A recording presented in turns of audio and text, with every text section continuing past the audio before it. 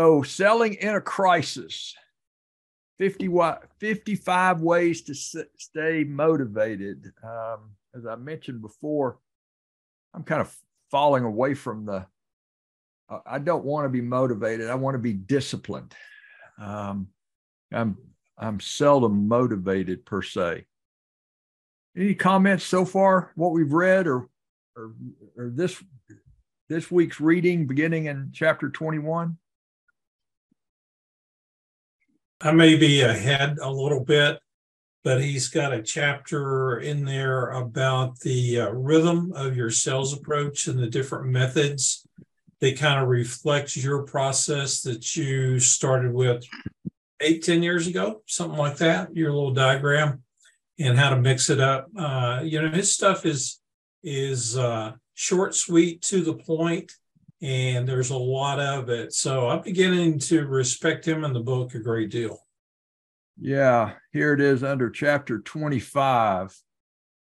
Protect the golden hours, he says, about rhythm. He says, time is money. Get real with yourself about the poor choices you're making right now, and immediately shift your mindset about how you schedule your sales day and set your daily battle rhythm. I like that, battle rhythm. The key is getting your priorities straight, and priority one is protecting the golden hours for selling. No, Dan does that. I like to freak out, and you called me at 8:48 this morning. And when I saw it 30 minutes later, I didn't dare call you back because I knew you were smiling and dialing. Why were you calling me at 8:48? Yeah, so I started 8 on the phone, but I'm calling expired and withdrawn listings. And when I'm done, I stop. I have an interlude that I do other things until 9. So because the other calls I make are basically cold calls, and I just found people are more receptive if I don't call too early for that. But 9 until I break to go to the gym between 11:30 and noon.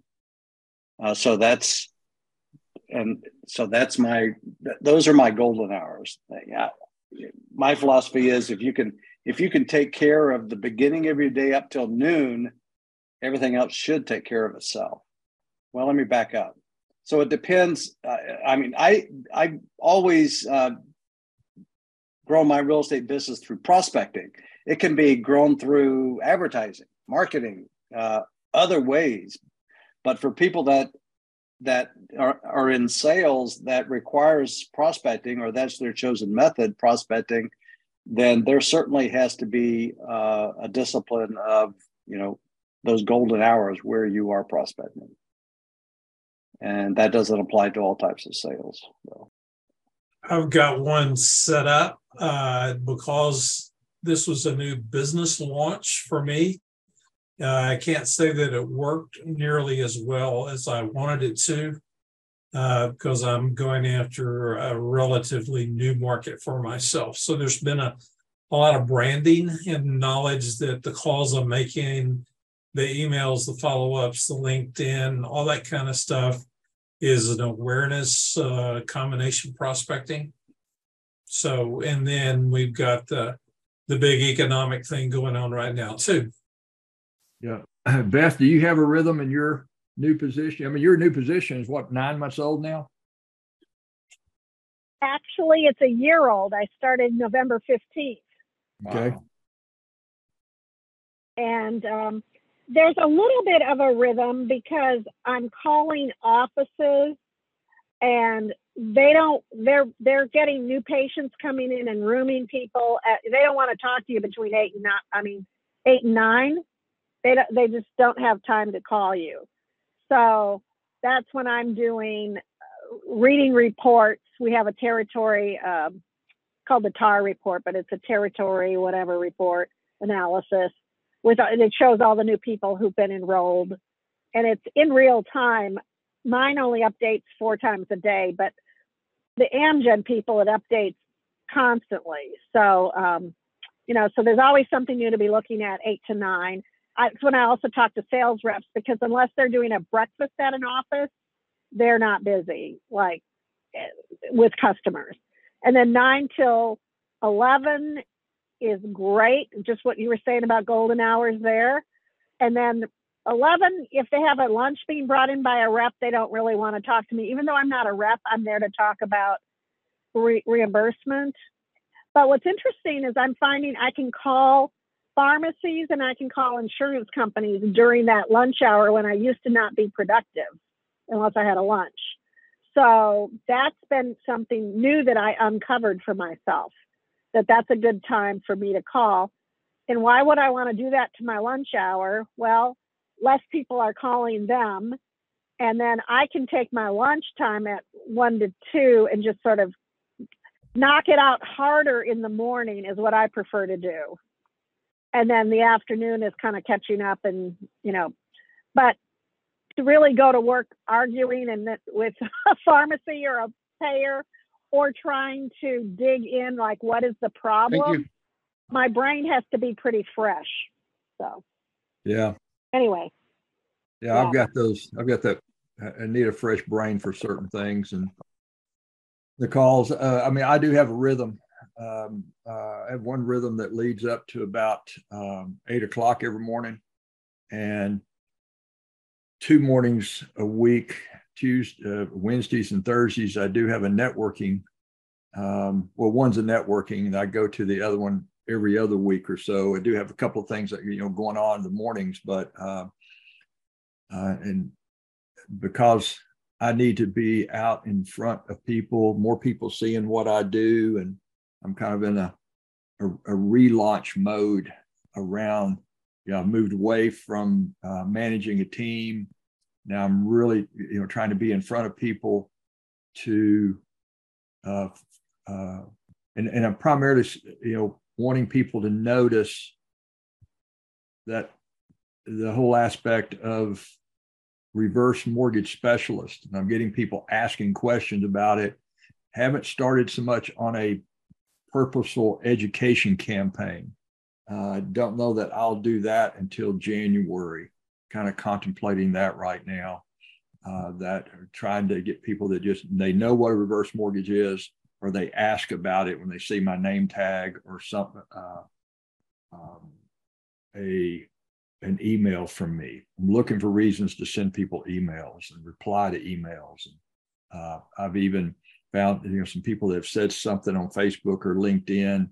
I've even sent them an email. So, hey, got your Facebook post, and things like that, get them to see that. So I'm trying to spin that up in front of people, but I'm having to really think about that. And I'm much better in the mornings of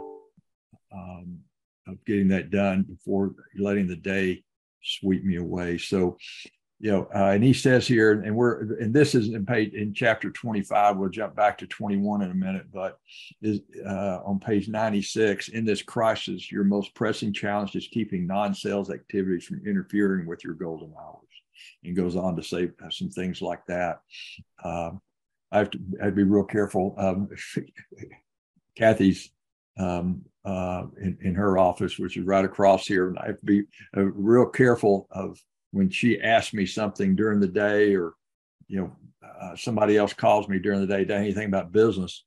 Like my daughter called about something this morning, and I'm going, I always want to talk to her, but I sure don't want to take up much time during that time of the day. So anyway, good stuff in here about time is money. That's one of the challenges of working from home too, or having a home office. Yeah. I know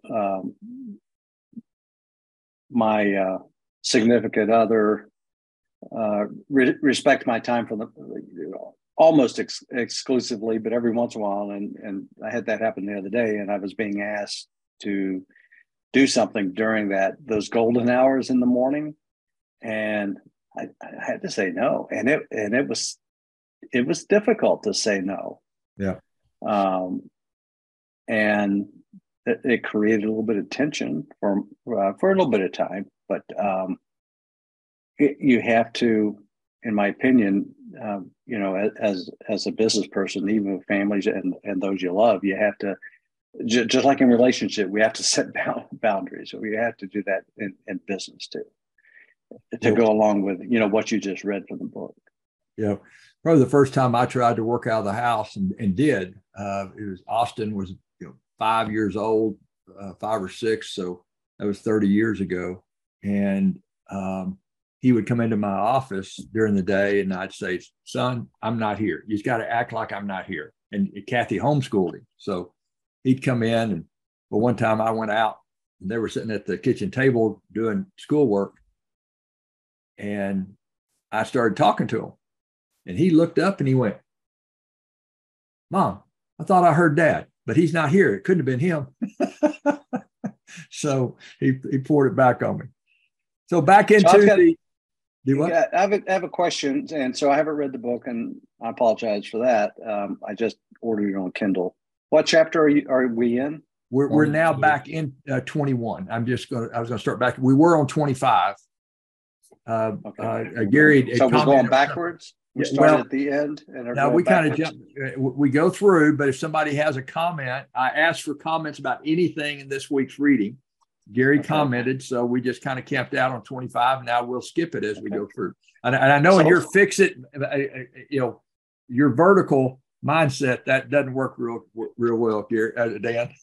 So a lot of times with, when people are talking about preserving, whatever your golden hours are, your time for generating business, they'll talk about things like the distractions, right? And I'm assuming that's being talked about here at some point.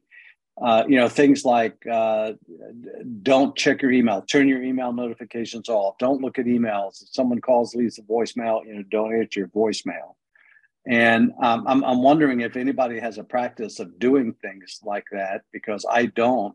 I do watch my email. I did turn off the notifications so that, when it pops up on the screen, I don't have that. But I can look down and see an email come in. So if I'm making calls, as I'm making calls and waiting for somebody to pick up, I will go over to email and see what's there, because of the nature of my business in real estate. Sometimes that email is, that's money. But anybody else subscribe to that? I or do have a practice? Essentially the same thing you do, Dan. I don't block no email times. I don't set. I make a mental note sometimes to say for the next hour or 45 minutes, I'm not going to open it, but that's rare. Yeah. I did have, while I was making calls this morning, someone texted me, say, hey, I've been following your YouTube channel. I like what I see and hear and want to talk to you about buying an investment rental property here. And I was making calls and I could see I had just started a batch of calls and it was going to take about 45 minutes. So I just said, I'll call you back shortly, and kept making my calls. Mm-hmm. And to me, that's an important choice to make. But I did stop calling and called that person, and we spent about 30 minutes on the phone, and hopefully we'll be working together. Gary, I think you have to find what works for you. I don't know if it's traditional time blocking. Had a conversation with Scott Carley a couple of weeks ago about this at one of his events, and I time block, but like you, Dan, I've got to be prepared for somebody to pop up, and depend upon.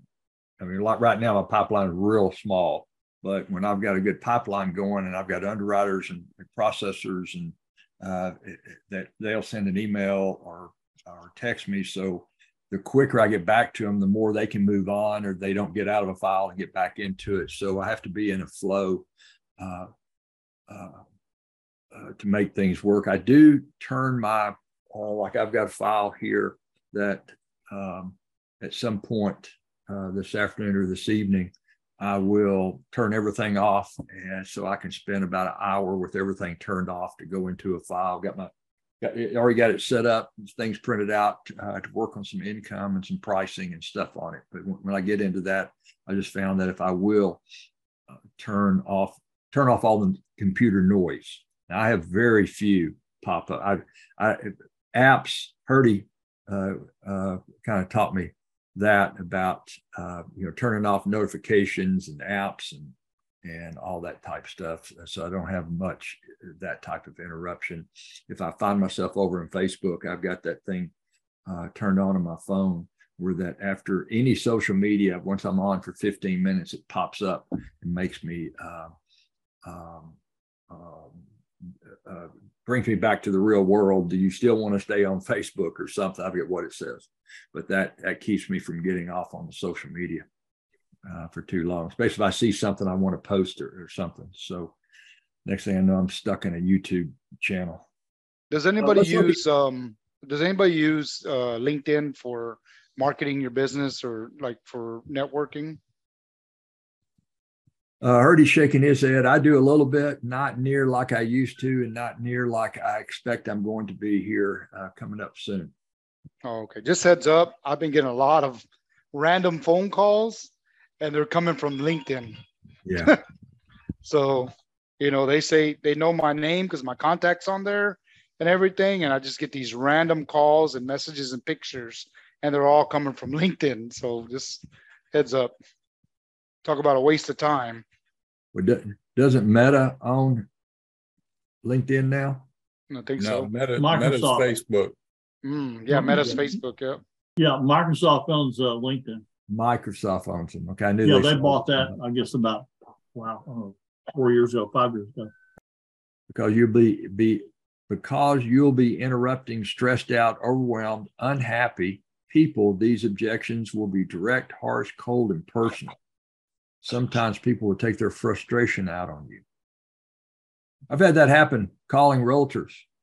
Realtors I've had a okay relationship with. They've been to my classes. I mean, every one of the realtors in my database have been through my classes. So we've had a face-to-face. All I was going to just say was that this wall of rejection goes right along with that make the one more call chapter. Because I know that when I just didn't like to end my day on a rejection. I would always make that one more call. And I knew that even though I was in a repeat prescription type business, that it was a numbers game. If I could make one more call than my counterparts, I would be ahead of them. Good point. Great point.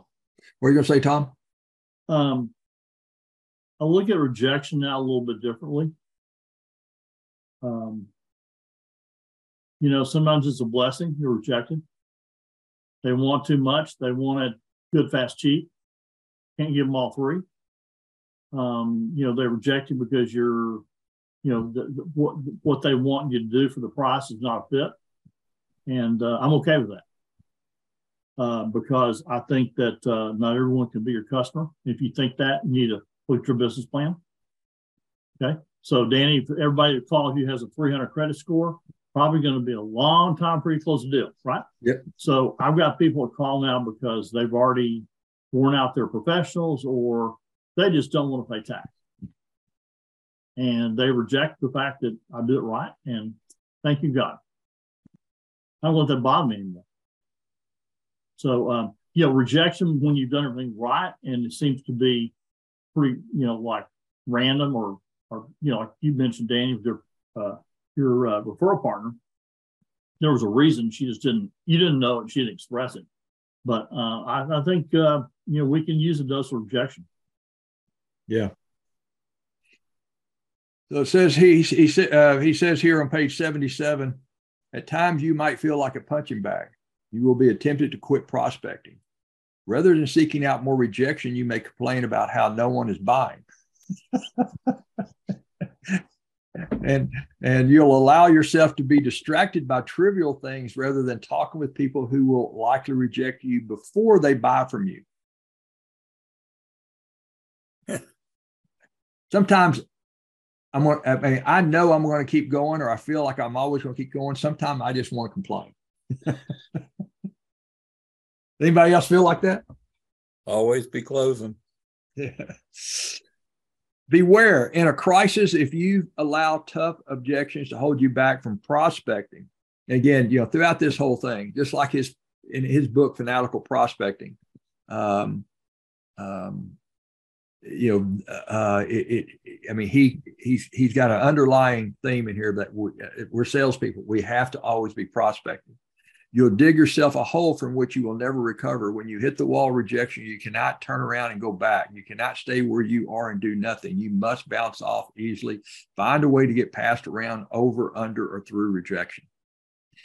So I know we're talking about rejection, but a lot of rejection, and it's the next chapter, is objection, right? And you just need to be prepared with a real word tracks to come back for the different ones. And that takes practice, and it takes experience, and takes time to learn when somebody says, I'm going to think about something, or the price is too high, or we're under budget this year. There's word tracks for that, where you can just keep a casual conversation going with the client, and overcome those with it and find out what the real issue is, and then maybe go back and say, I agree with you that it's a big decision to spend this kind of money, and let me give you some options that make it worth your while. And you go back and say, you do like the product, right? You do like what you saw, you like what I can do for you. It's just a matter now of maybe getting a budget together and just go. That's what he kind of goes into here with his son, something his son did, and went back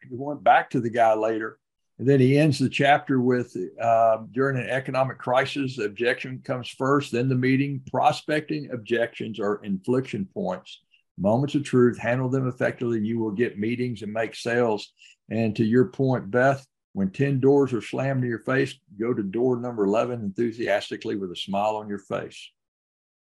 I remember, Danny, I remember sitting in front of when I was in the Mazda, when I was with Mazda in finance, I used to talk to salesmen all the time that would come back and say, well, they want to think about it. And I said, what'd you say to them? And the salesman goes, I asked them what they want to think about. And I said, you just lost a client. There's no way that client's going to come back here in finance and talk to me now, because you basically just shot them down and told them that they're stupid and ignorant. And what is there to think about? Well, there's a lot to think about. They're getting ready to spend $27,000. They're getting ready to be on a monthly payment plan. They don't know what rates are. They want to know, I said, so I mean, there's things you shouldn't say back, right? That are part of the selling in a crisis. Like right now, people are always going to say, I don't have the budget right now. That's just going to be standard for right now, because they're losing, they're spending all their money. So I don't know, just word tracks. I mean, Purdy, and when their answer is the truth, don't you think there's time to stand down? I mean, some people have an attitude, okay, I've got your email, I'm going to email you till you die. And I mean, I'll let it. No. I think there's a dead zone. I think that all sales have an ending. It's just that you get to choose where that ending is, and based on how much follow up is done and whether they get back with you, and you've given them 4 shots or 5. Maybe you say, I'll try again in 6 months, but that's just part of it. I mean, I have people say, well, I'm going to do it myself, or I'm going to get TurboTax. I'll go, no problem. And by the way, if you have my card or my information, if you need help after that, touch base. Thank you. I'm done. You'd be amazed how many people call me later. Okay, I got into this. It's too much. I'm not prepared. Or I did the return to TurboTax. It's got returned.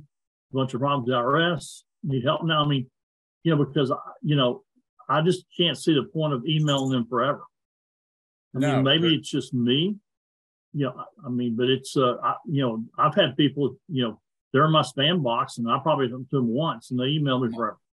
My final email to somebody that's not followed up with me is, hey, I've really appreciated reaching out and having a touch point with you. At this time, it doesn't look like we're going to connect. But would you mind if I followed up in 6 months to see if things change? That's just a standard word track email that I have through my HubSpot CRM that I send out after a certain amount of contact, right? And it gets them out of the system. It just gets them into my folder for hold, and I put them on a calendar for 6 months down the road, and I'm going to email them at 10 a.m. and put it in my calendar so it's there sitting waiting on me as a task or a reminder 6 months from now.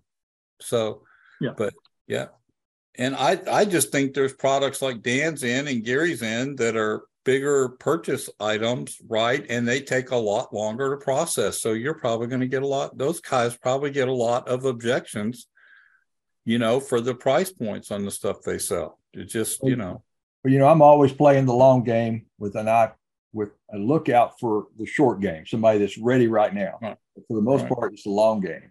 And that served me real well during 2020 and 2021. So on to finish up this chapter, he gives some list of objections during normal times, and then another list of during challenging prospecting times like we're in right now. But he also talks about how it's scripted. Be prepared. You should know what your objections are, and I pretty well do. I think I do. I don't know that I've been hit with anything new in a long time, but it'll probably happen this afternoon. So, now that I popped that off. But he says the path to emotional control and confidence is preparation, practice, and developing objection turnaround scripts. My scripts are such, and maybe Dan's are also, is that when people are ready when somebody's ready, when I'm talking to somebody, they've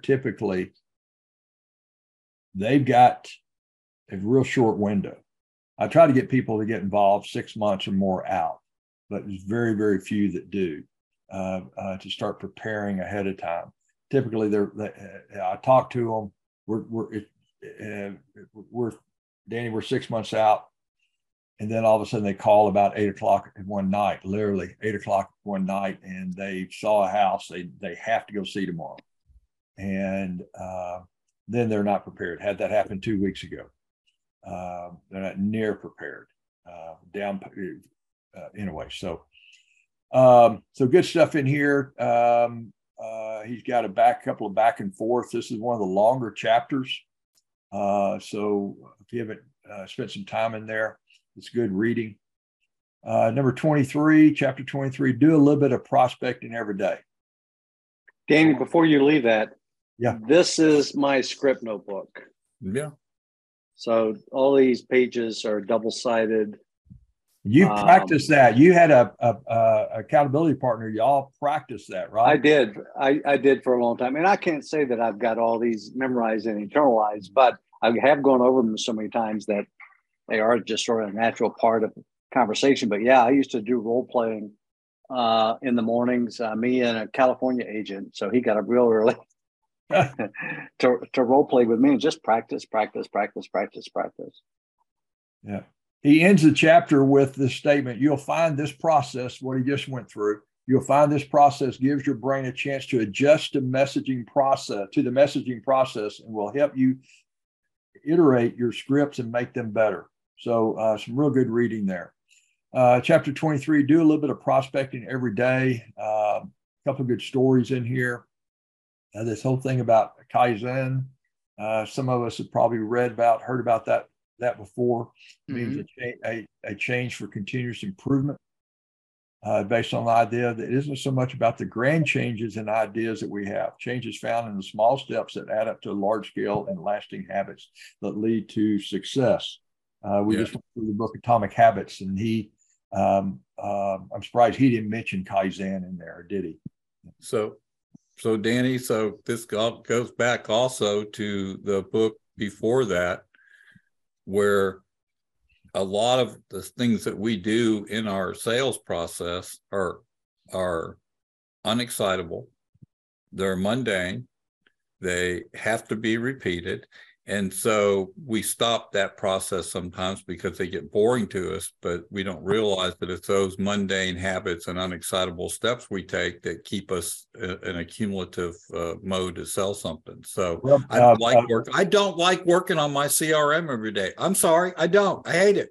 Yep. But guess what? To match up the calendar and to sync everything and to make sure, people have opened emails I've sent to see what's been opened by my clients, I'm on it, and I spend an hour on it every day.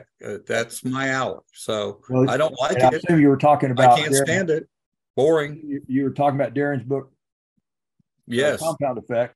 But Yep. at the end of Atomic Habits, he ended the book, maybe the afterword, something right there at the very end about that. One of the dangers of creating good habits is it gets boring, and you try something new instead of just keeping with the boring thing that works. I'll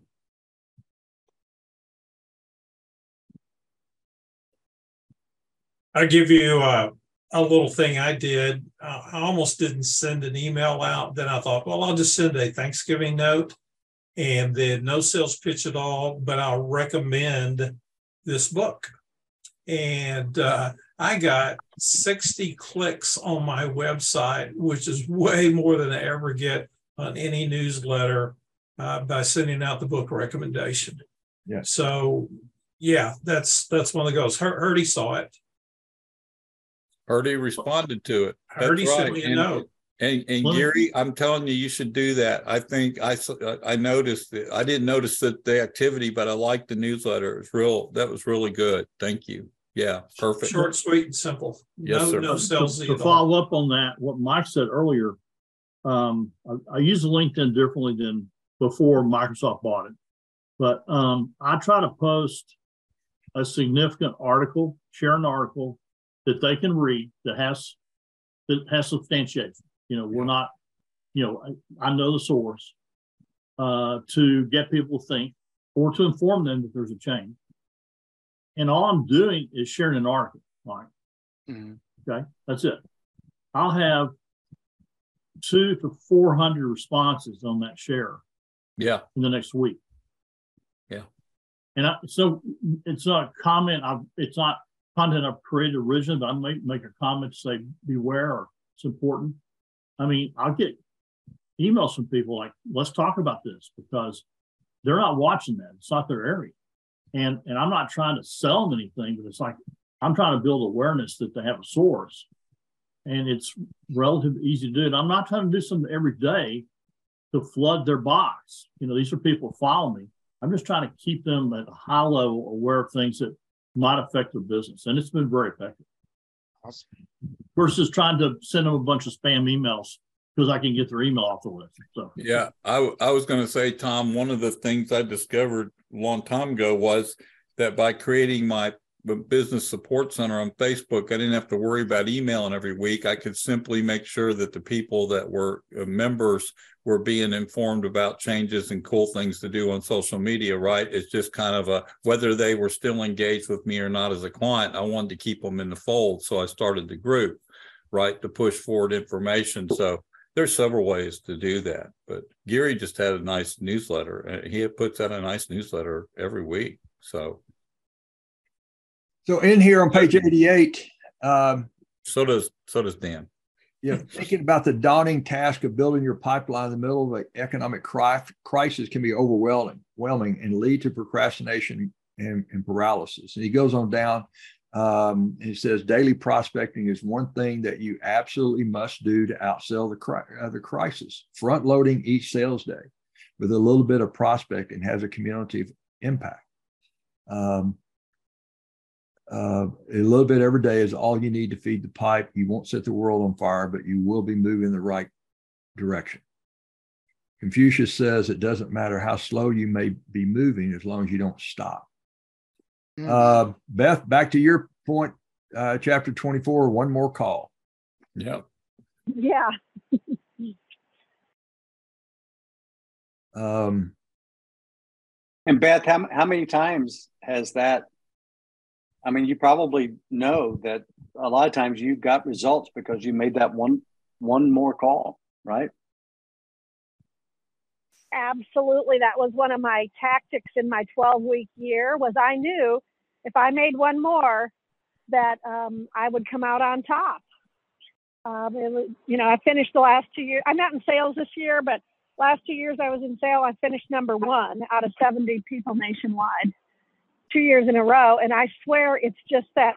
Also, he goes through that discipline of a sales process or sales call in another chapter. Same thing. You can't skip steps and you have to do everything. But then if you can do it one more time a day than other people who get lazy and go home to pick up their kid at 3:30 or whatever, I mean, you know, it's a choice. It's a choice. Maybe going home at 3:30 is what you need to do for you, but you're not going to get the top sales results if that's what you do. And I know a lot of people who did that. Yep. To that point, over time, this one simple philosophy, practice relentlessly, placed me at the top of every sales ranking year after year. In a crisis, you cannot afford the luxury of excuses. This is a waste of time because nobody's answering their phone. You cannot complain. Nobody is calling me back. You cannot waste a moment whining. No one is buying. You cannot live in fear. And on and on. And it just, in a crisis, the pipe is alive. Make one more call. You mean people don't answer their phone? Our greatest weakness lies in. We had offices. Yep. Our greatest we had weakness. offices completely shut down. You know, they weren't even going to see patients, or they're only doing telemedicine. You know, there's just, we don't need samples. No one's coming in the office. So if you were lazy and you were only selling with samples, you were out of business. Yep. Yeah, that was in a previous chapter, the lady who sold to, was it NASCAR or something like that? And all of a sudden, NASCAR was shut down, or some sports event system. She was, or pro football, maybe that's what it was. And so she had to, totally change her market. Thomas Edison says our greatest weakness lies in giving up. The most certain way to succeed is always to try just one more time. Time discipline. We've already covered chapter 25 on the golden hours. Chapter 26. Now, I've always heard this, but not like this. I've always like what he says here: work harder, longer, and smarter. Yeah. So Danny, back when I played baseball, after you have a good game, the coach says, "Man, you played such a good game. We're going to rest you next game." And I go, No. I'm hot. You got to keep me in. Don't rest me. I noticed on the PGA Tour that some of the golfers that win the week before don't play the next week. And I'm thinking, why aren't you playing the next week? Yeah. Right? You just won. Why aren't you playing the next week? Yeah. Who is the Australian golfer back in the 70s, 80s? Greg Norman? Yeah.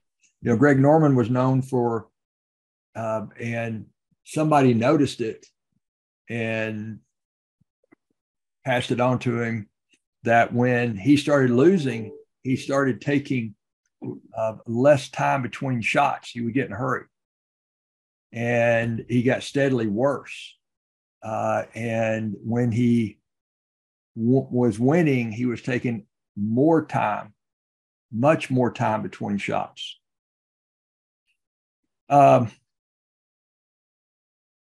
Work harder, longer, and smarter. Before the crisis, you could get away with taking your foot off the accelerator and coasting a bit. You could take a break and catch your breath. Now you must drive without breaks. You'll need to put in longer hours, skip meals, to do deals, and work much harder than you did before, sometimes just to get the same results. Slow is smooth and smooth is fast. Slow is smooth and smooth is fast. Yeah, that's I like that. That comes from the Navy SEALs. You'll hear that a lot in that series, Danny, that we were watching. Yep. SEAL team. Yeah. I know this: when you go over a speed bump fast, it's not near as rough as when you go over it slow. Yeah. Mm-hmm. You believe that, huh? Don't allow anyone to outwork you or out hustle you. Or outsmart you. Tom, what does that mean? You're shaking your head. Well, I've got a little disagreement with the work harder, longer, smarter. I see people working hard, nothing getting done. Yeah, they left out the smarter part. Yeah. So they work on one area. Scott, that was their comfort. Here, guilty. Tom, I'm wondering that same thing right there, because I'm going. Some of this, I'm going. I just don't.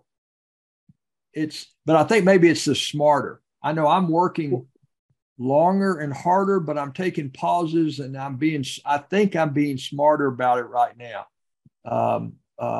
Like I worked for a while this morning, then I went for a run. And to give myself that break, kind of like Dan's doing that break in between the calls there.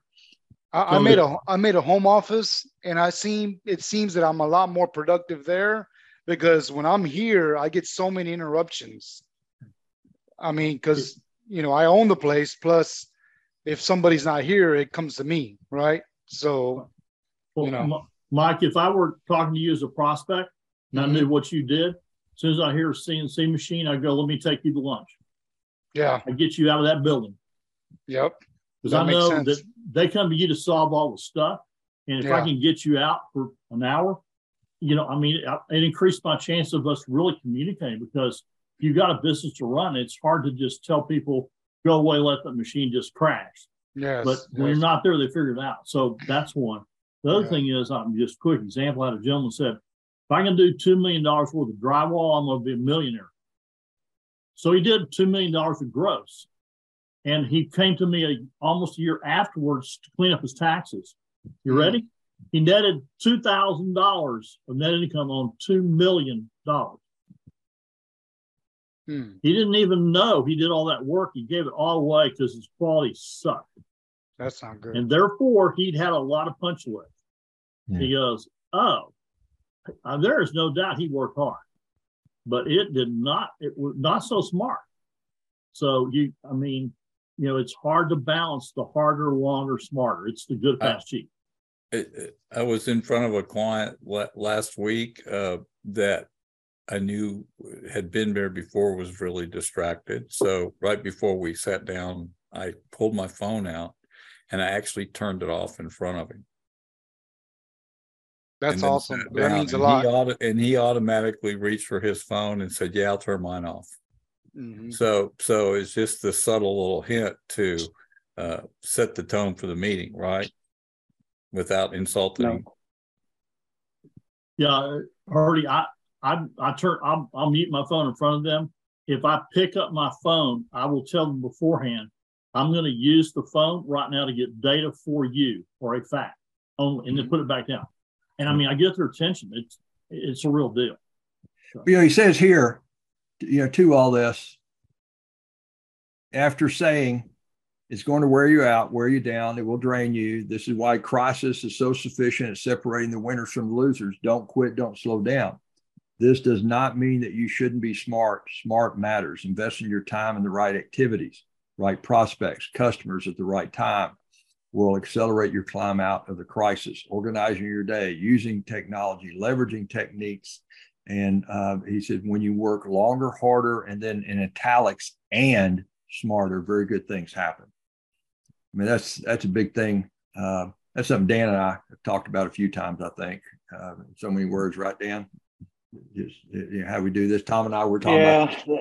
The longer thing too, Thomas. I'm sort of like you on that. I mean, we got 24 hours in a day. We could work 24 hours, not for very much longer than that, and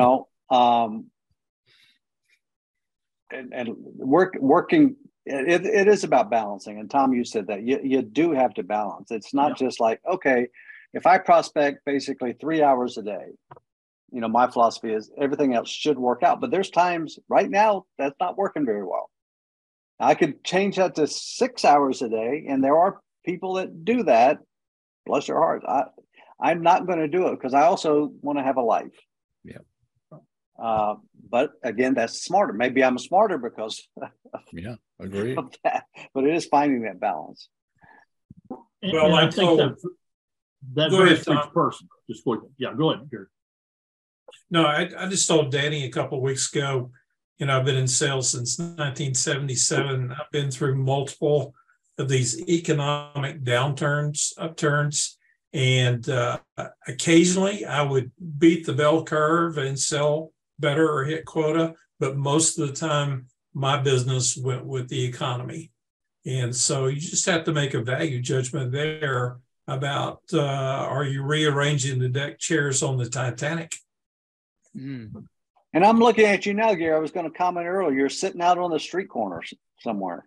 Well, and I'm shoeless too. He's selling. Yeah. Don't stand up. I got a sign. We'll sell for money. Yeah, Tom and I have talked about networking. Dan and I have had numerous conversations with Gary, and I have also about networking, what's effective, what's not, and I have a whole process that I go through. I met about 11 people last week, and my strategy is that I meet you. And I'm going to wait a few days before I send you an email that says it was great meeting you. And because so much of it is a numbers game, then just realized here at 4:00, I'm going to be sending emails to those 11 people. I haven't sent them yet. Normally I do it on Mondays. And yesterday I thought, I'm gonna wait another day. Got the holidays coming up. People are starting to check out. They're finishing up early. I strategically, more or less waited till this afternoon at 4:00. I'm gonna send those emails out to those 11 people. I'm simply gonna say it's great meeting you last week. And so part of that's a subconscious impact that I want people to go, and who is he? And the email does have my picture on it. What's interesting is I don't get as many clicks on my LinkedIn link when I have a picture on there as when I don't. So, well, that's of course. Because well, what they're doing is is they go, who is this? And, oh yeah, okay, I remember him. And that's what I'm wanting them to do. I'm wanting to the whole marketing thing. Danny, I'm getting catfish. Danny, they'll Photoshop your photo if you need it, man. Come on, that's what I do. I'm getting catfished. It's really annoying. I keep getting these. Hey, Mike, do you remember me? And I'm like, no. And then they send me a picture of them, and I'm like, yeah, we're friends on LinkedIn, and I'm just like, I have to block. I've been blocking at least 3 a day. Yeah. And I don't know. I mean, I tell my wife, hey, this ain't me. I'm not doing this. Right. Yeah, all right, guys. Well, we'll finish up. We'll start next week with chapter 27. We're in the part of the book, the part 3 here about time discipline. And this is coming up next on. I love this. The whole idea around you cannot manage time, and we can't. It's going to happen, no matter what we do with it. We have to manage our activities, our energy, however you want to look at it. All right, everybody. Good to see everybody. Thanks for letting me in. Have a happy Thanksgiving, everybody. Yeah, happy Thanksgiving. Have a great holiday. Yeah. Bye-bye. Thank y'all. All right, take care. God bless.